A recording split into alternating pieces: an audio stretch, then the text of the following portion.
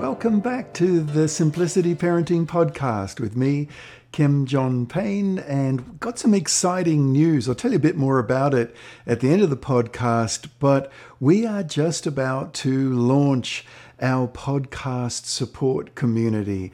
You know, we began these podcasts years ago before there was much of a thing called podcast, just little audios we put out on our website. And then it grew and monthly and then podcasts and then weekly. And oh gosh, the feedback has been so wonderful to hear.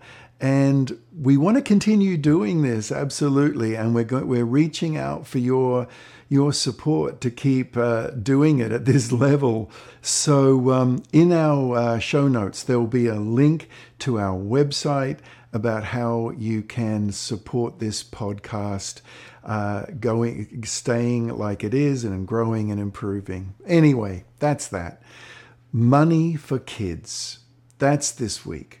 Now, you know, it often comes up in my conversation with parents. And, you know, like, do we give allowances? Do we give money to kids to buy things?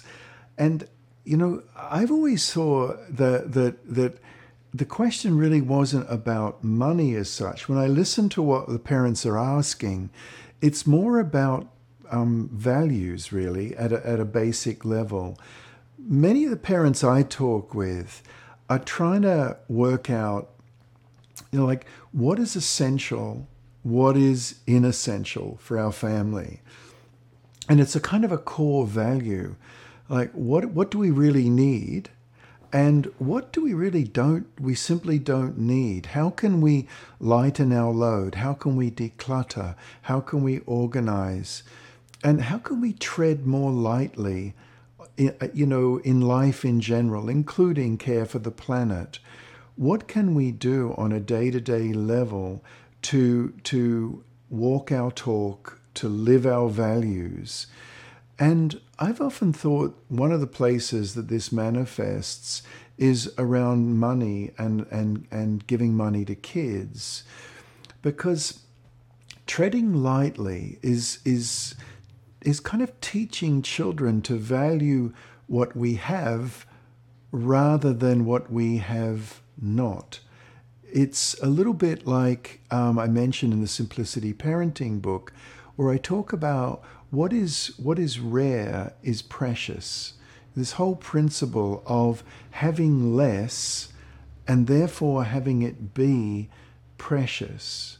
And it's managing money, and I often hear this a lot. Parents will say, well, we want our children to learn the value of money. And I always think managing money is really essentially about essentials. It's not about paying for kids doing chores, or what I prefer to call home care. Caring for our home is actually a value. It's caring for what we have out of love for our home that keeps us cozy and warm, and not so much a reward. And part of the whole money equation for kids comes very, very close to behavior modification, where kids don't do what is right, they do what is advantageous, and it turns them into little expert negotiators. Now, some parents have said, well, we'd like to give our kids an allowance and then talk to them about, and have them talk to us about what it is that they're going to purchase. Other parents have gone a different direction, and they've said, well, we let the children know that there's a certain amount of money budgeted in what our family has, and that we need many things in our family, but we have a little pot of gold. We have a little bit of money for treats, or for things that might be special to you, and that we can work that out together. And so what they're doing, one mum described that to me, is that it's not actually the child's money, their own money. it's our family. So it's our family's money, and particularly, if there's more than one child, then we have to make sure that's equitable and that we're only buying what is really essential. One dad described to me that since they went to that kind of system, it's really cut down on impulse buying, that I want that, and therefore it's my money, I'm going to buy it. The my money thing, and you can't stop me buying it, my sort of little nagging feeling I have about that is that it's undermining an adult authoritative presence. That's sort of one of the downsides. I've heard parents speak well about the upsides of it. There's not so many, but I'm sure there are upsides to this, some that I haven't heard of. But I think at its core, what we're doing with money and the way money is distributed around the family and for the children is it really speaks of our togetherness, of what we're trying to do as a family in the world and in our home. And that as long as we keep that in mind, as long as we're working with what is essential, what is not essential, as long as we're avoiding just purchasing of meaningless things that we know will come and go, even if a child has it's almost like a yearning, a craving for that thing, and they absolutely must have it. I also think that what is, I talk about this again in one of my books where I talk about the gift of anticipation, that as a parent we can say, well, let's just see. As a family, we might, and it's reasonable, but let's say it's a reasonable request. Let's see, we'll save up for that. And we'll absolutely keep that in mind. Because if we're trying to teach children the value of money, it doesn't necessarily mean giving them money. It means we'll save up for that as a family, and we'll keep track of that a little bit, and we can check in.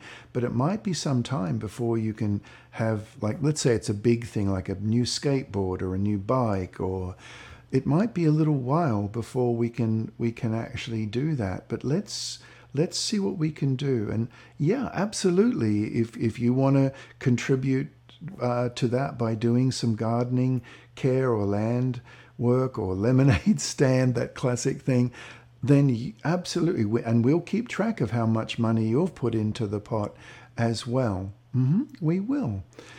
In that way, I think we are teaching children the value of money, but we're also teaching them the value of family.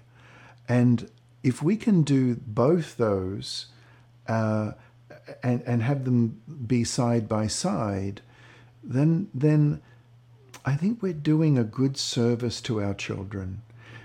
And that's the lens I see it. I know there are many lenses and different ways to look at it, but I tend to look at it through the lens of strengthening family, when there's so many forces trying to pull our family apart. One of the videos the videos and podcasts that I recorded were how marketers now refer to us as parents. We have an interchangeable name now. We're referred to as purchasing friction. That's our new name. Marketers don't refer to us as parents. They often refer to us as purchasing friction, and their job is to be the removers of purchasing friction. So our kids, and this is another one of the points that often occurs to me, our kids are being subjected to some very sophisticated marketing messages. Now, if they have their own money, they're very likely, and why shouldn't they be victims to that kind of thing? Because these guys, these people doing this are really smart, and they know how to press children's buttons. I think we need to run interference. We need to not let them be poor victims to this stuff that's going on in the world. We need to slow things down. We need to filter the messages. And we need to talk about how that lands for our whole family. So there we are.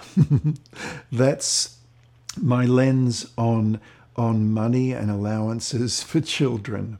All right, hope that's helpful. And don't forget the launch of the Simplicity Parenting podcast support community. Boy, I really hope that this goes well, because we're dedicating so much of our time now to producing these podcasts. We would so appreciate any kind of support that you can give us. All right, that's it. Bye-bye.